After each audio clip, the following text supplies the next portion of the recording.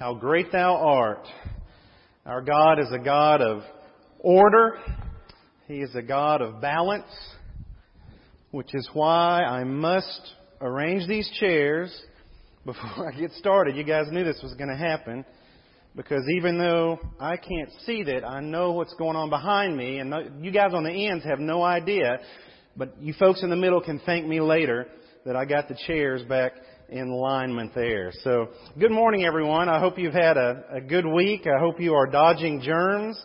We are not at our house, but not as severe as some of you have fallen into. And so we're certainly going to have a prayer list, and obviously for some folks who've had some ongoing illnesses and those who are contracting it. So spring is coming. I'm pretty sure of that. It usually does. So if we can just manage the next few weeks here and get through this. You know, one thing I love about life right now is the random questions that our kids ask. You know, we'll be driving along and they'll just ask random questions. What sports did you play? Or, you know, who is your best friend in school? Or, you know, how long did you get to stay up? They always want to know that after you tell them it's time to go to bed. But it's fun for me to recall and retell the great adventures of my childhood and the marvelous mysteries that I discovered and all of the dangerous treks that I survived and the harrowing hardships that we braved. And some of y'all are snickering, but you did not grow up in Levy.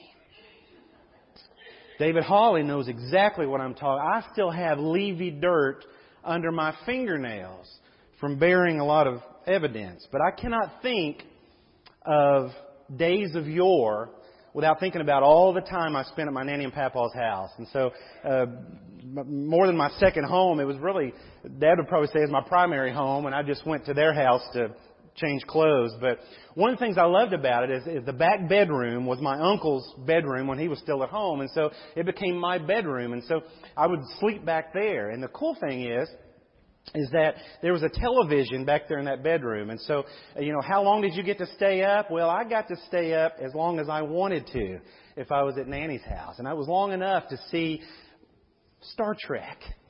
So I found Star Trek. And obviously this was the William Shatner, Leonard Nimoy Star Trek. This was the original Star Trek. But it would come on like at 10:30.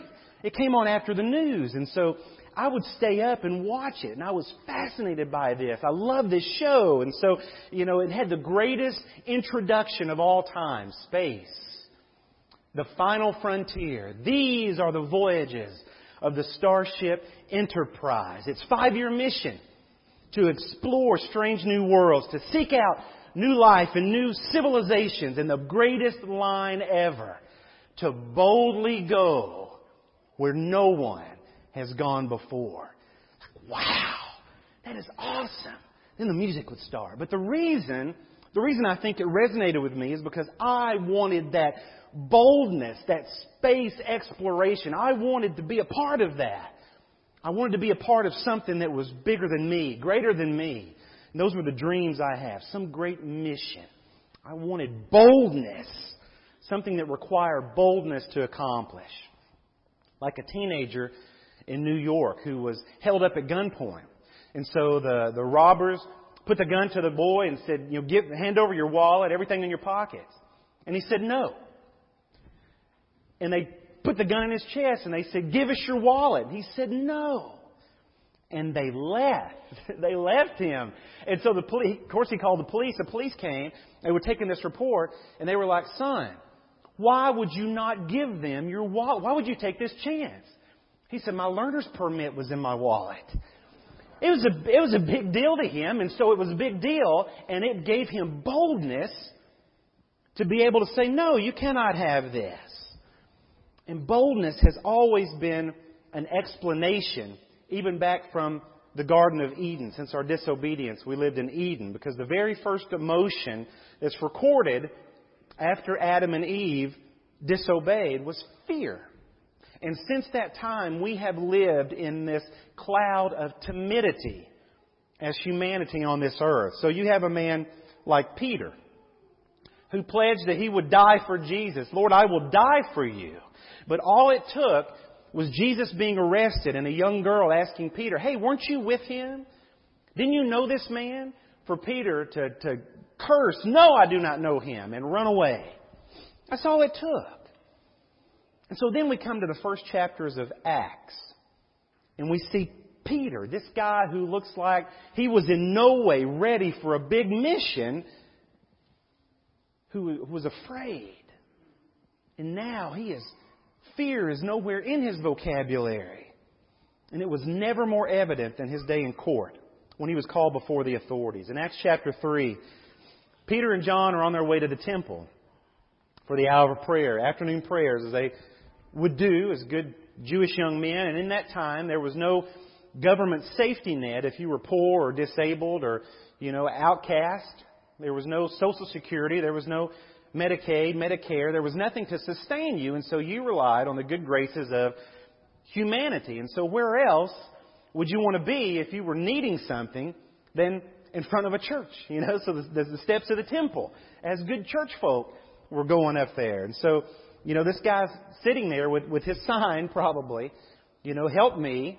And so the thought would be that you put these people at the temple gate, and then people coming back and forth for church would help him. So this man had been there, and he was about 40 years old, been lame most of his life, and so he's sitting there as he had every day before. And so he's kind of become part of the scenery. People stepping around him, stepping over him, and so to the point to where they don't really see him anymore. He's just always been there, much as we do on our regular routes as we're driving back and forth in our daily business. People who are always standing there, that it gets to the point to where we don't see them. But this particular day, Peter sees him. And he says to him, "Look, man, it's a long story, but I got to tell you, I got nothing. I got nothing. Silver and gold I don't have, but here's what I do have. In the name of Jesus of Nazareth, you get up and walk." And so this man doesn't look like me trying to get up after I've sat on the floor for too long. He doesn't look like that. Scripture says he immediately gets up and begins to jump around and dance. Just thrilled. And he goes with them into the temple. Follows them in there where people recognize him because they've seen him for years sitting out there on the steps. And so while this crowd gathers around to rubberneck, Peter thinks, "Hey, we got a crowd. I think I'll preach." And so Peter rears back, and this is what it looks like to live by the Spirit. It's seeing, being aware of a moment that God gives you and acting upon it. And so Peter didn't have on his Google Calendar that day, "Heal a lame man." He probably didn't even have on his to-do list for that day, "Let's preach a sermon down at the temple." No notification had popped up to remind him to do this. But when we allow ourselves to be aware of God's leading, I believe He will constantly give us things that we were not expecting when we got out of bed that morning. And I've experienced that in my life as I've been aware of the world around me as I go about my day. People were going to get to meet. Things were going to get to do. And so Peter walks through that open door. And he enters this and he begins to preach. He says, "It's not my power. It's not my capability. That's not the reason and the way I'm able to do this. It's Jesus of Nazareth, the power of Jesus of Nazareth, whom you crucified, by the way." But the fact that he can leap about now, the fact that this lame man is now healed from a lifetime of being crippled, is proof that Jesus Christ has been raised from the dead. That tomb is empty that you put Him in. And so in chapter 4 and verse 1, while Peter and John were speaking to the people about this, the priest and the commander of the temple guard and the Sadducees came up to them, angry because they were teaching the people and announcing in Jesus the resurrection of the dead. A big deal for the Pharisees because they didn't believe Jesus was the Messiah. A big deal for the Sadducees because they didn't believe in resurrection. So he had everybody worked up here. And so they seized him. And they put them in jail until the next day, for it was already evening. But many of those who had listened to the message believed. And the number of the men came to about 5,000. And I love here how you can jail the messenger, but you cannot chain the message. And the church now is exploding because of this. And so on the next day, it says, the rulers, elders, and experts in the law came together in Jerusalem. And Annas, the high priest, was there, and Caiaphas, John, Alexander, and others who were members of the high priest's family. So why? We talked about last week how when these 3,000 people were baptized, not a single name was called out from that group of people. But here, Luke mentions specifically just a handful of people who were here. Why does Luke want us to care about who was here in this group? Because it's the same court, it's the same people who stood before Jesus and condemned Him. That's why He wants us to know. And so after making Peter and John stand in their midst, they began to inquire, by what power or what name did you do this? Then Peter, filled with the Holy Spirit, replied, Rulers of the people and elders, if we are being examined today for a good deed done to a sick man, by what means this man was healed. And so Peter's like, come on guys, what's this really about? Is this really about us healing some guy? Is this about this lame guy? Well, no, that's not the real problem, is it? He says, well, then let it be known to all of you and to all the people of Israel that by the name of Jesus Christ, the Nazarene, whom you crucified, whom God raised from the dead, this man stands before you healthy. And now Peter is going to quote Scripture to the Bible scholars. This fisherman who, because and by the Holy Spirit, was able to speak languages on that day of Pentecost, is now going to recall and retell and preach to the preachers. And so in verse 11, he says, this stone, this Jesus is the stone that was rejected by you, the builders, that has become the cornerstone. And then he rears back and he boldly goes where no lower class citizen has ever gone before. See, remember, when they brought them in, they thought they were going to put Peter on the defensive. And Peter goes on the offensive. And he says, and there is salvation in no one else. For there is no other name under heaven given among people by which we must be saved.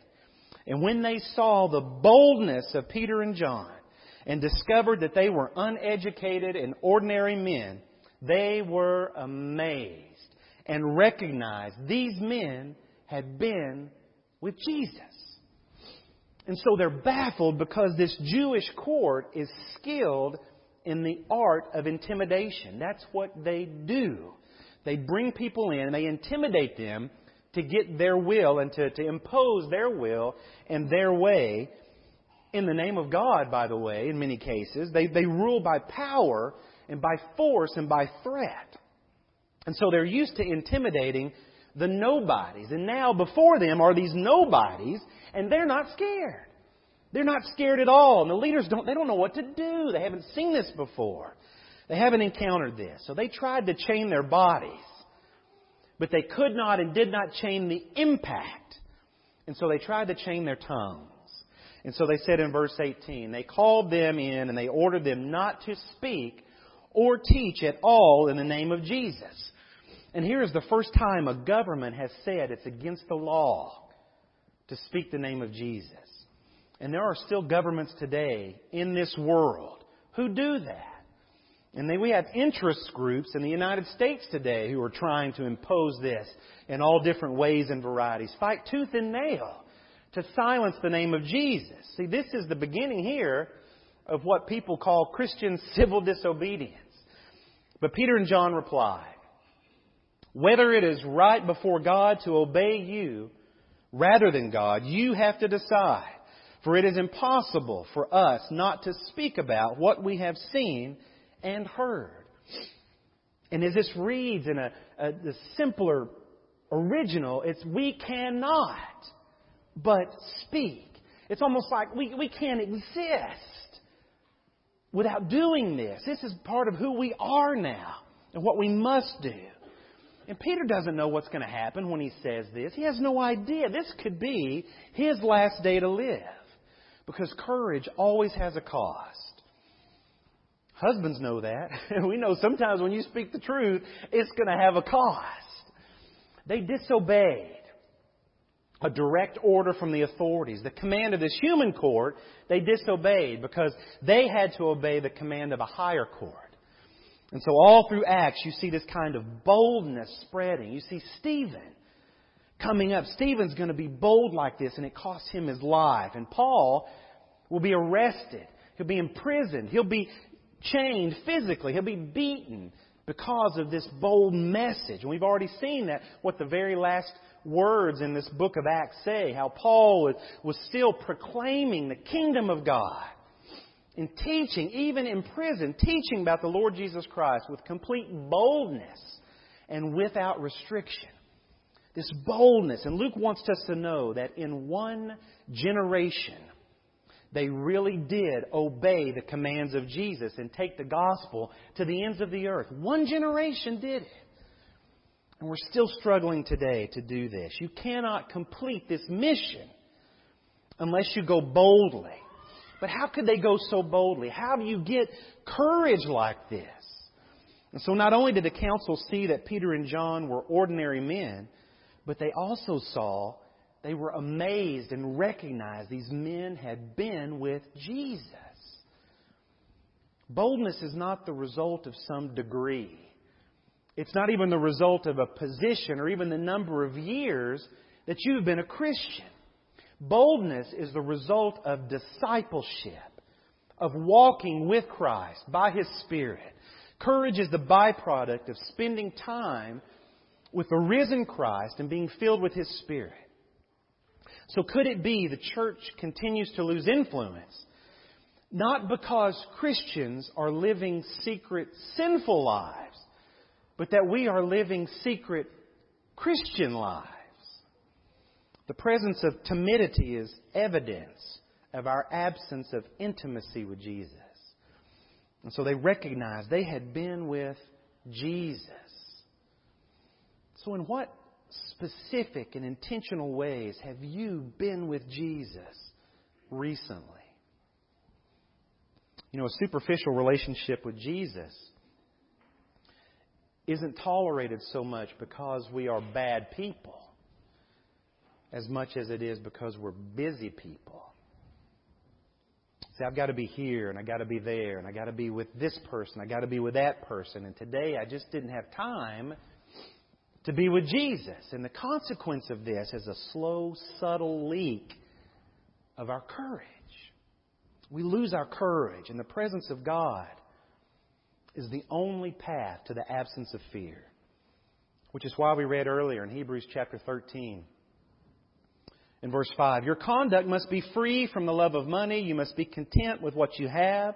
For He has said what? I will never leave you, and I will never abandon you. So we can say with confidence, the Lord is my helper, and I will not be afraid. Because what can man do to me when the Lord is my helper? People are full of courage because they're full of the Spirit of Christ.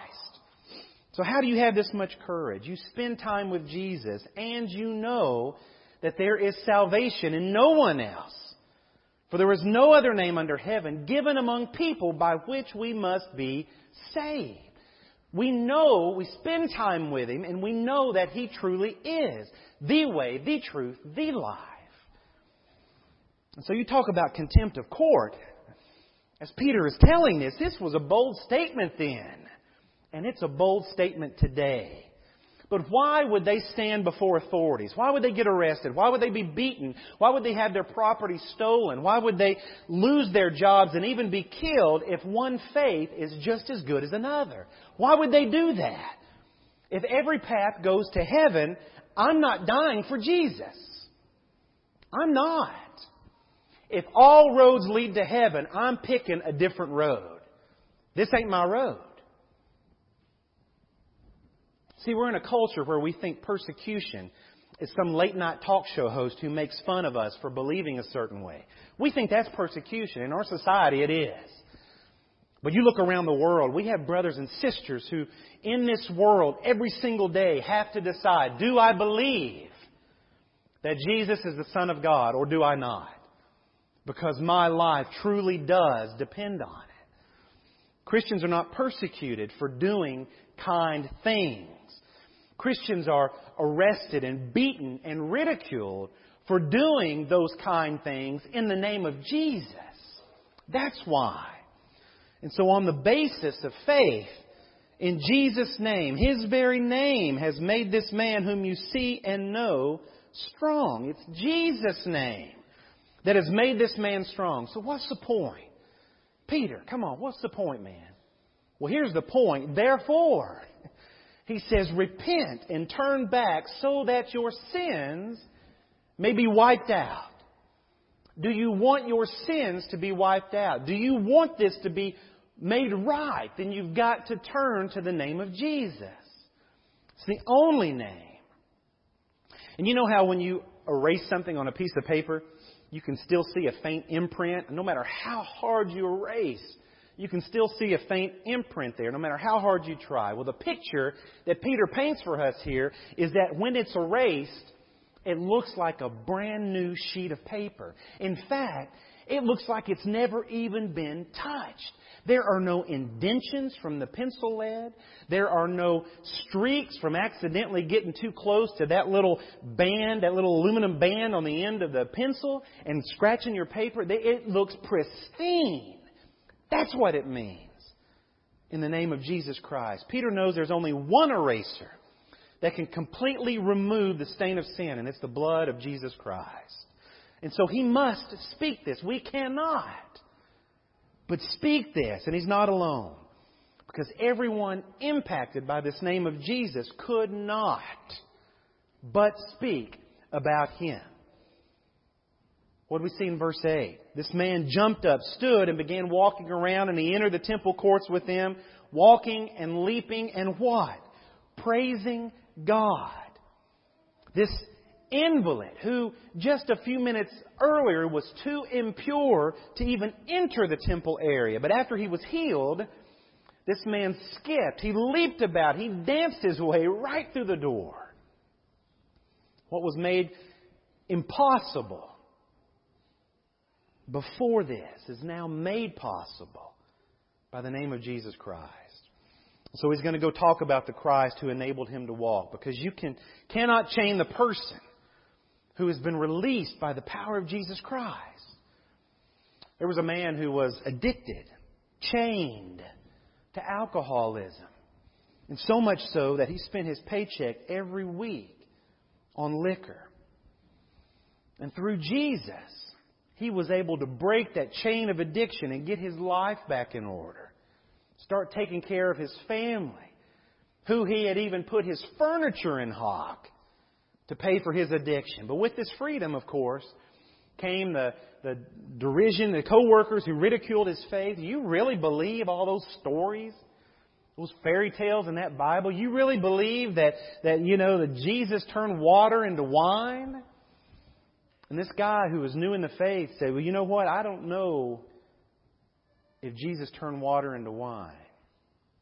But I know in my house He turned beer into furniture.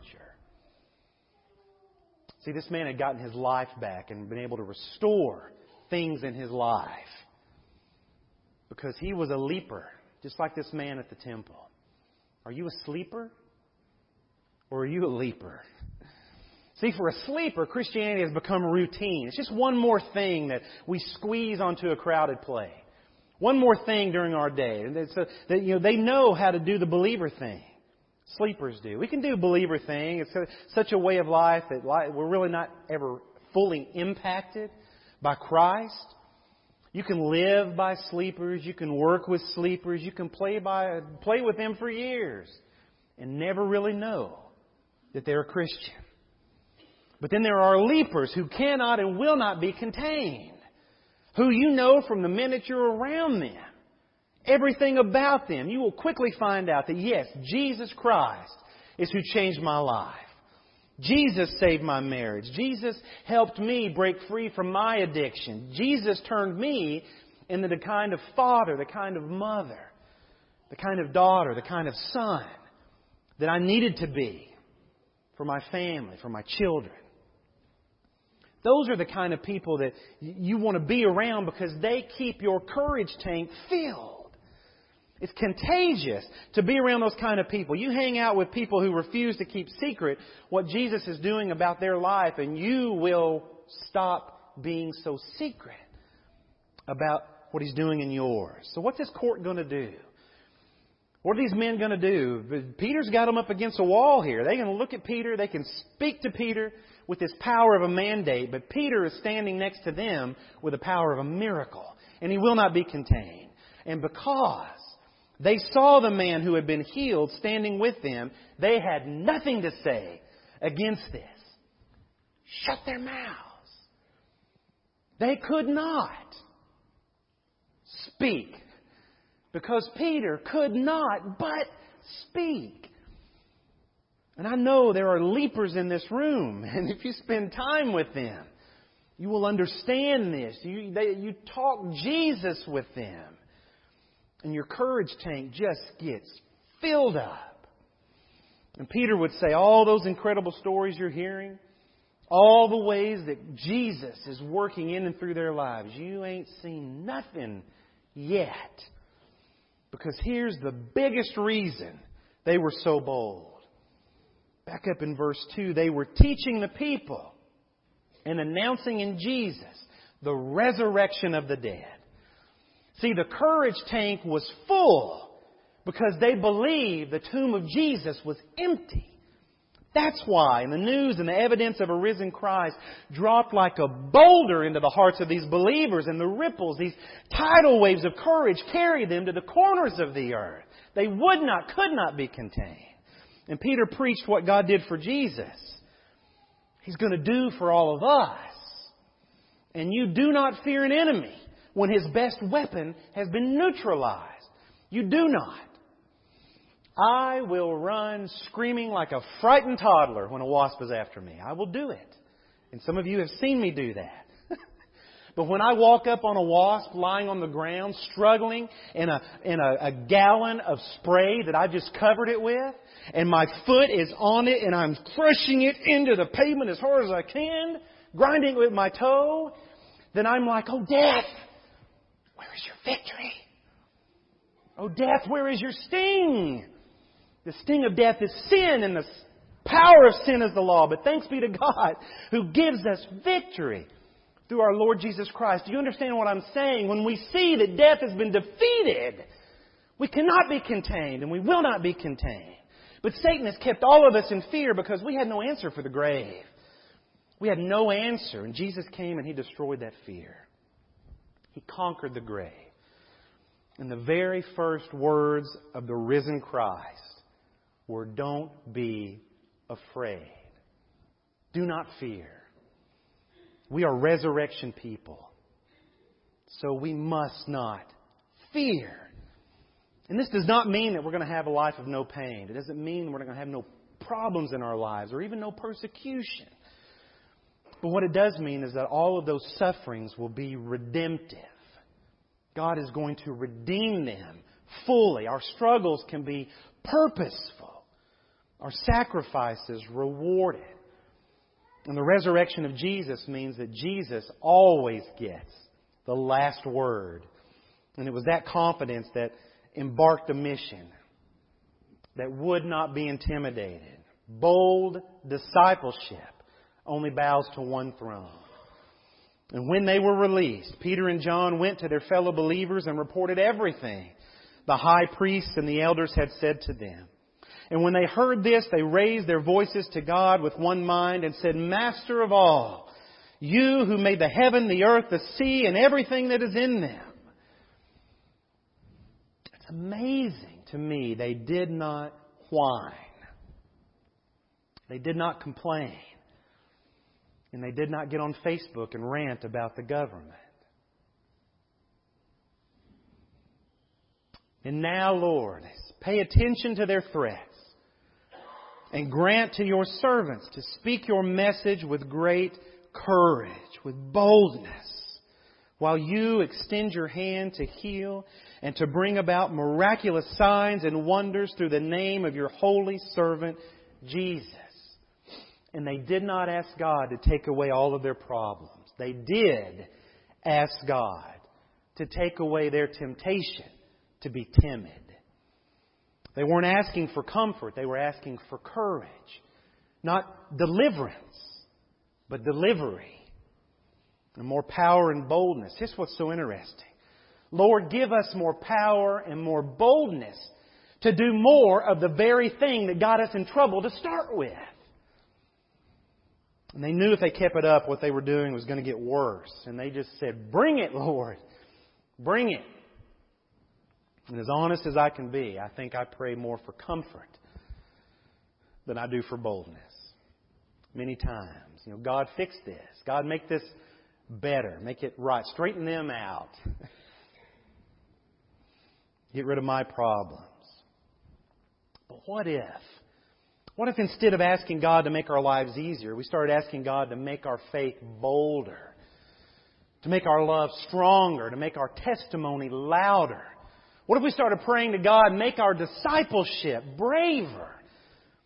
What would this world look like? What would the church look like if we did that? Oh, I think life would become very much more uncomfortable. But the good news is, we have a Comforter.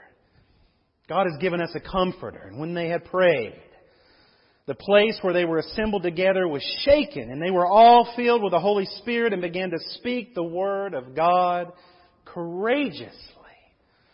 Oh, maybe we need to unleash a better prayer. Just maybe. Where do you fear the most? Where in your life are you the most afraid? Is it your finances? Where you have the hardest time trusting God? Is it your purity? Is it sharing your faith with people? Is it some secret sin that you've covered up and are afraid that it's going to be revealed? Where do you face fear the most? When the early church faced fear, they asked for a fresh filling of the Holy Spirit. And so maybe we need to unleash a better prayer so that we can boldly go where we have not gone before. Let's pray. Lord God Almighty, Father, You are Creator, You are Sustainer, You are Overwatcher. Father, You are the one who rights all wrongs. You are the one who is the center of all that is and was and is to come. Father, we bow our hearts before You. And God, we just ask for boldness. Father, we ask that in our daily lives, each day, each moment, that our hearts and our tongues will be filled with the name of Your Son, Jesus. And that, Father, as You open doors for us, with co-workers, with family, with friends, with the young lady who checks us out at Walmart, Father, that we would be bold to speak the name of Christ. What He is and has done in our lives and what He is and will do in their lives. And Father, we pray for boldness. Father, we pray for courage. God, we know, we recognize the great tool that Satan uses on us is timidity. And Father, we shirk at that sometimes, too often. But God, we pray that You would help us to stand, not just on the cross, but on top of that stone that You rolled away from the tomb as we proclaim we serve a risen Savior.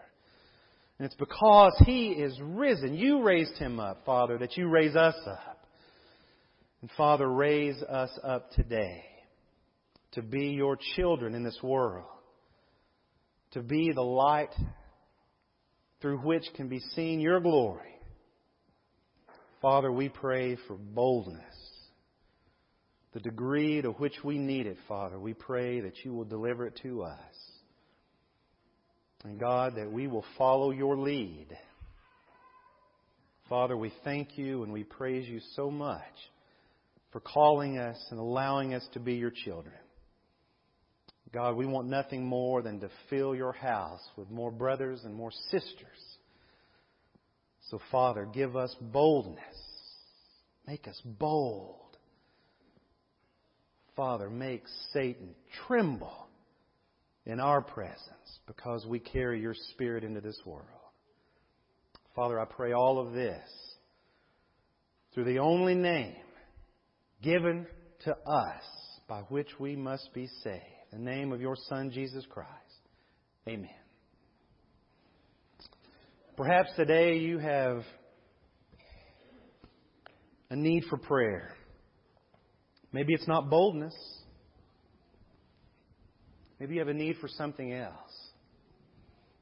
But every one of us has a Father who is always listening, always ready, always waiting for us to approach His throne. And this morning we have an opportunity to come together, to lift each other up, to encourage and strengthen one another. And maybe it is some sin in your life that's caused you to pull the curtain over your Christianity, your Christian witness. God calls you to repent of that.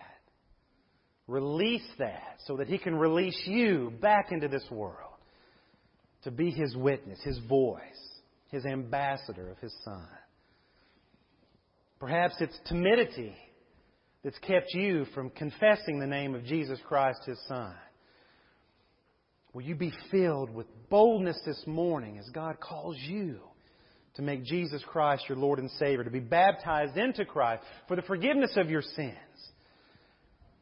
Not erasing the paper, but giving you a whole new notebook to fill with the blessings He's going to pour into your life.